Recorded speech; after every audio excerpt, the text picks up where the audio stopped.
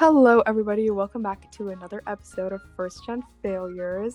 I hope you are all doing really well today. We have a really special guest on the podcast here today. Gabby, could you please say hi? Hello. Thank you for having me.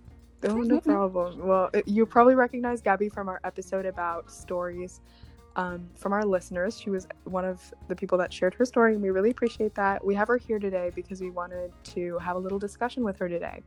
So I saw this on TikTok actually, but it's something that I've been thinking about a lot, and I just wanted to share it with you guys. So it was kind of like this post that essentially said, like, don't drink poison just because you're thirsty. Wait for water. And I think pretty much what it meant is, like, if you're at a really low place in your life, or if you're feeling really lonely, you shouldn't start reaching out to the people that hurt you in the past or really toxic people just because you feel that sense of loneliness. It's better to wait for the good people to come along and for the people that are truly going to support you, rather than just trying to dig yourself out of loneliness with fake friends. So just wanted to know what you guys thought about that. And yeah, let's just dig in.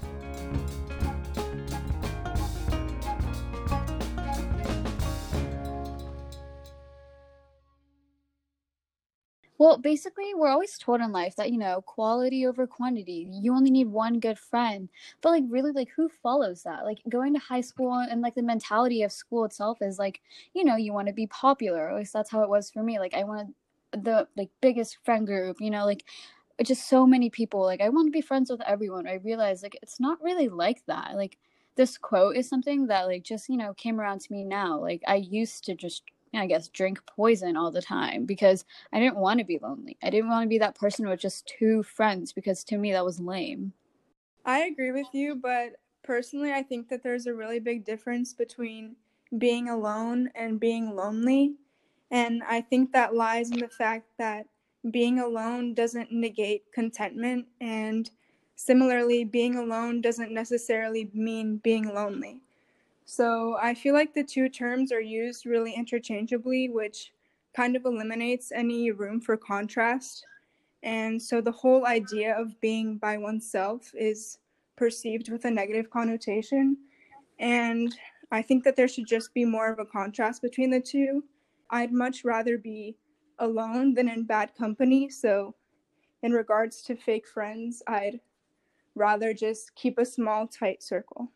Right, absolutely. I mean, I can definitely agree with that now, and that's kind of how I Yeah. also see it, is that, now that I've kind of grown as a person and gone past middle school and elementary school, when literally all I wanted to do was fit in, 100% I would choose to be alone, because I feel like having fake friends is itself a form of loneliness almost. You don't really feel heard or seen by the people around you. So to me personally, yes, I would 100% choose quote unquote loneliness, or really in reality just being alone, like you said, Gabby. But I'm just thinking, why would people choose fake friends? What are the reasons for that, and what is the whole debate between the two?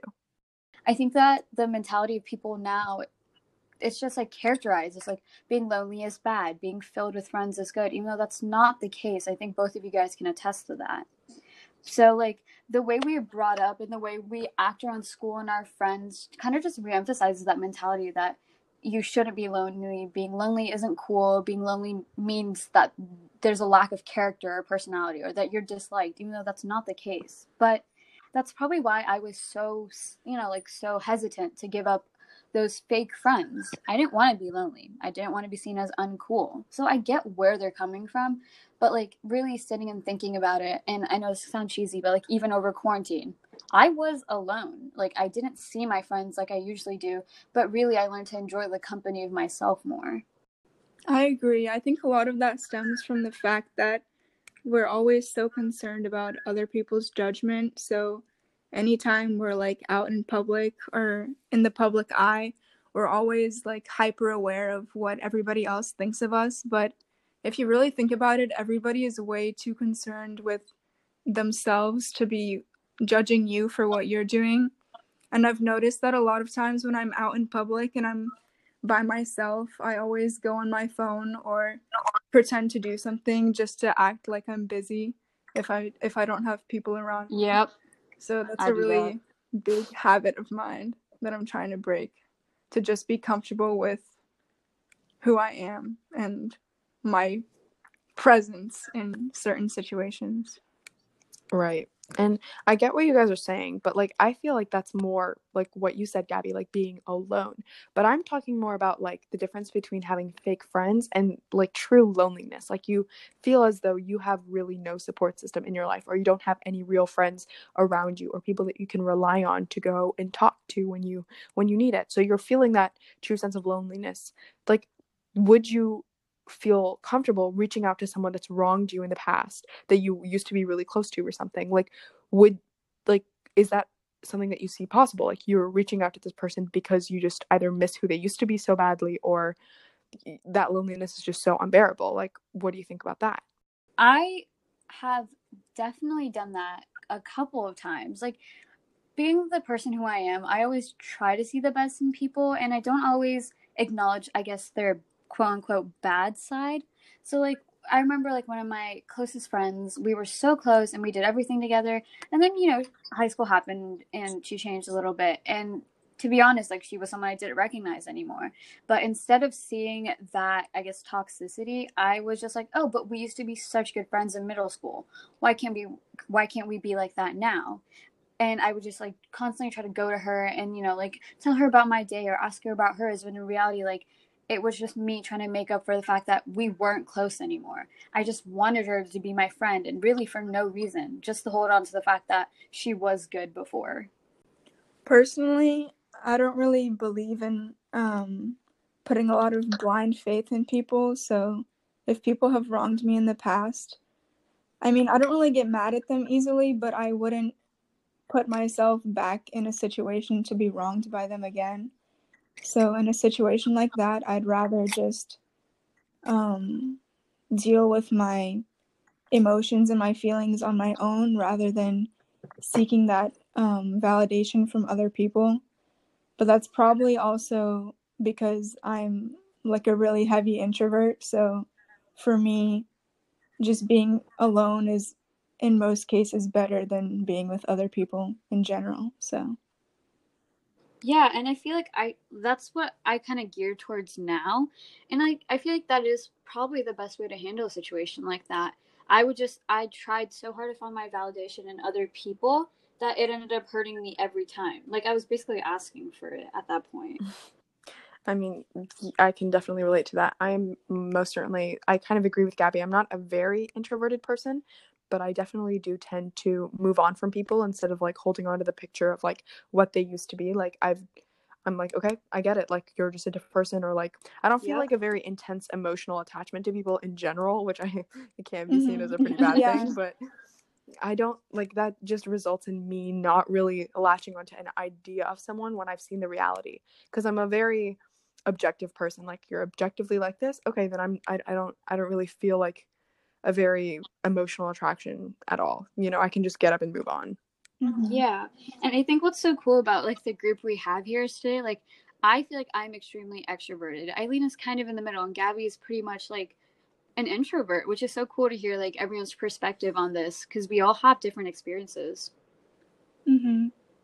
I feel like the reason that a lot of people go back to these toxic relationships is because they're insecure within themselves. So they always have to, grasp at all of these relationships that didn't really give them anything, just because they're just seeking for any kind of validation that they can.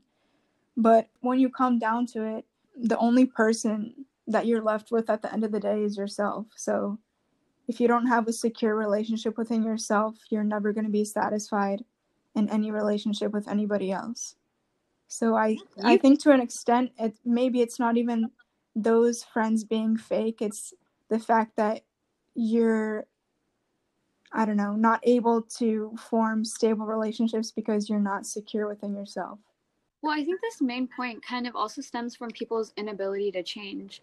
Like, I think a big part of it is insecurity, but from personal experience, I just didn't want to change. I didn't want to let go of these good memories I had with these people, or like how I thought they were. I was like, no, it's fine.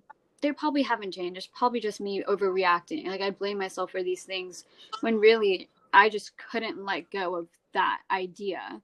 And it was a really fun combination of insecurity and change. So Yeah, I can definitely like in a way like confirm your little insecurity thesis, Gabby, because I feel like all the times that I did quote unquote drink that poison as opposed to waiting for the water was the times when I was most in elementary school or middle school, and I was really, really insecure in like the person that I was, and I had no any form of self-confidence or security in myself at all. So that definitely did tend to be the time when I would drink that poison. Definitely right now, I am a-okay with being lonely as opposed to having fake friends. But yeah, I guess that definitely can certainly stem from insecurity. Now we just drink purified Brita tap water. No poison here. Brita tablet. Eileen, we've been talking about fake friends a lot, but like, where do you draw the line between like someone who probably just made a simple mistake versus someone who's a fake friend? Right. Well, I mean, I'm just thinking about it right now. One thing that I also heard on TikTok lately that I thought was really applicable is when, like, I saw this thing where I was like, don't tell me what other people have said about me. Tell me why they felt so comfortable saying it around you. Oh, I saw Yeah. Mm. I think that really, like, hit a nerve with me. I was like, wow, like, that's really true. Like, to me, it's like that kind of backstabbing nature, or like, someone's ability to still, I guess, connect with people that Yeah. you like adamantly don't like, or like they know that you have an issue with them and for a very good reason. Like, that's kind of a really big red flag to me. So I guess that's the biggest question you're asking me here. Like, what are your red flags? That's certainly one of my red flags. Oh, most definitely. And to go on with that, I would just say that people that switch personalities, like depending on the people they're around, like I've been around people that completely, and I mean like fully change into different people depending on the type of people they're around. I don't know if that sounds vague, but like, I mean, to an extent, I guess everyone does this, but I'm talking about like full, like mask, face, everything. Like, it's just biggest red flag to me. I'm like, whoa, you were definitely not like that 2 minutes ago, but go off. Yeah, I've definitely experienced that. And I've noticed that I do change depending what friend group I'm in, just because, I don't know, I just feed off of the energy from the people around me. But it definitely crosses the line when it's obvious that they're doing it to please these other people, and it's not a true representation of who they are as a person. It's just this mask that they're putting on to try to fit in or to get validation from these people. I absolutely resonate with what you said about like feeding off of people's energy. Like, that's kind of something I get a lot, is like, oh, like, why do you act so differently among these different like people? Like, I really just feed off of the energy that other people give me. Like, I don't really have one set personality almost. I kind of just like kind of go with the flow of whatever's happening. But another thing that I thought of while you were saying that is when people like put down their friends in front of other people so as to like look good. I feel like that is really just a no-no. Like, when they're around people that they're trying to impress, they'll be like, ugh, I really like don't like this person, when in reality they pretend to be best friends with them or something. That's definitely a big thing. Yeah. And I feel like we all do, like, I said this before, we all do change our personalities a little bit, you know, but, like, I'm talking about, like, full, like, you know, if you're pro-life with this group, now you're pro-choice with this group. Like, it's crazy. It's crazy how that happens. I sit there and I'm like, this is, you know, kind of embarrassing to look at. And then I walk away. But, yeah. Right. That makes me think that the line is drawn not so much as to where, like, to how you act, but to the point of changing your beliefs and your opinions just to appeal to those people. So it also makes you wonder, like, why do people think that they need to be friends with these people? Like, why is that? I think it comes full circle there, because they're insecure about the way that they really are next to these people that they feel the need to impress, right? Like, they can't be themselves. They can't admit that they're friends with X, Y, or Z to these people because they feel insecure in the way that they are, and they feel like an outcast even within their group. So they have to completely morph themselves into their vision of what they think this group will accept, I feel like. So that's my hypothesis, I guess. Yeah. I guess that's kind of like a hierarchy, right? Like, you're embarrassed of being friends with this person, so you lie about it, but then those people are embarrassed of, like, you know, and it just goes on and on and on. Like, where does it really stop?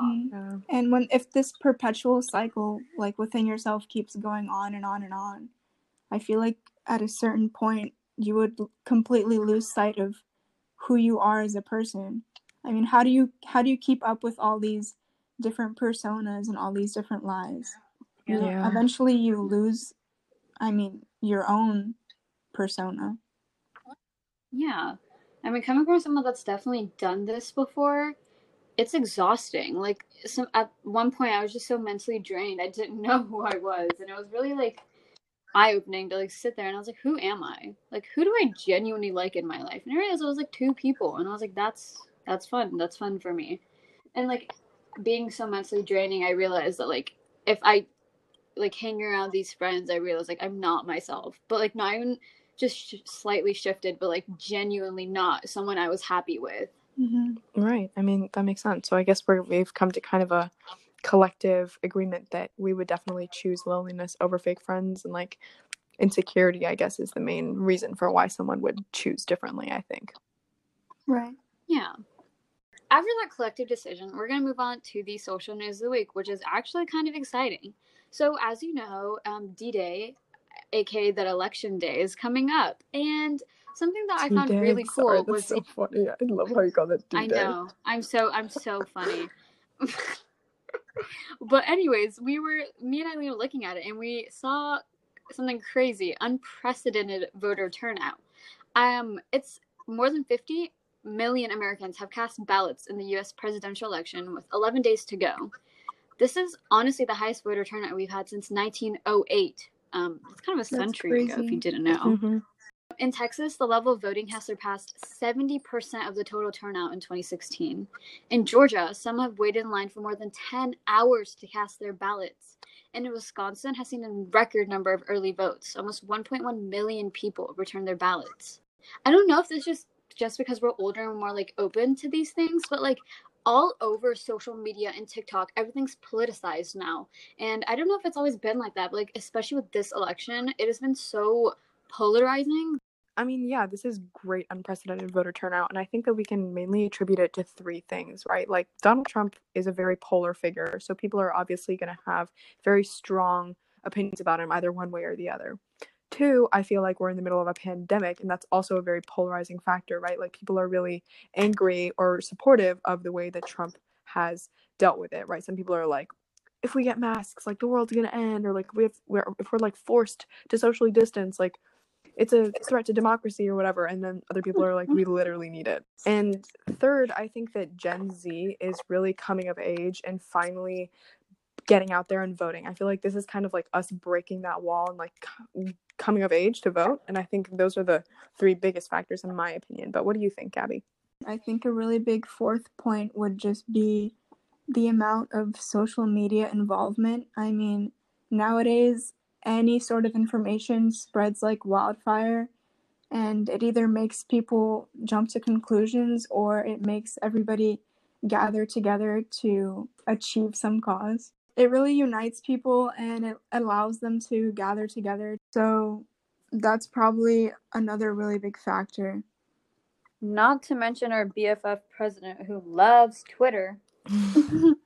Well, to add on to this, there is still voter suppression, you know, with racial minorities and Democrats who are disproportionately more likely to have cast mail ballots in this election that face rejection. So we know that Trump has talked about this a lot. He does not like the idea of mailing in ballots.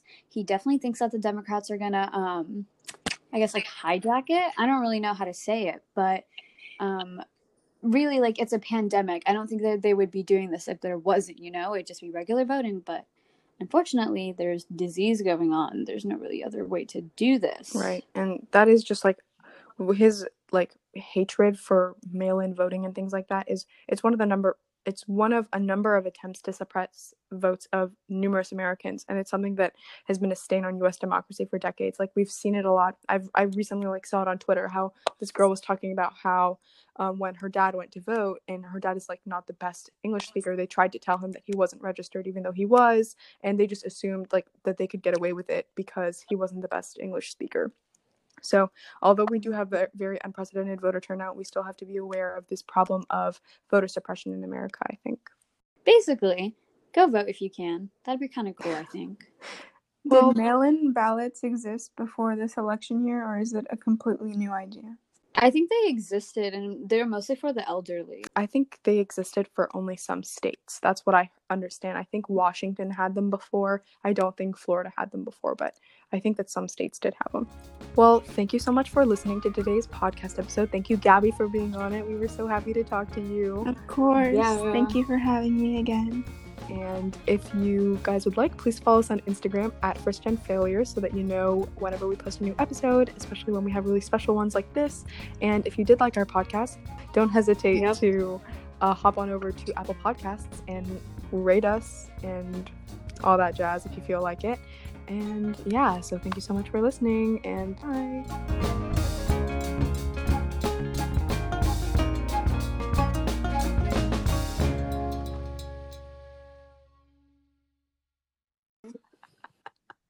Gabster. Thank you, Gabster. Gabster out.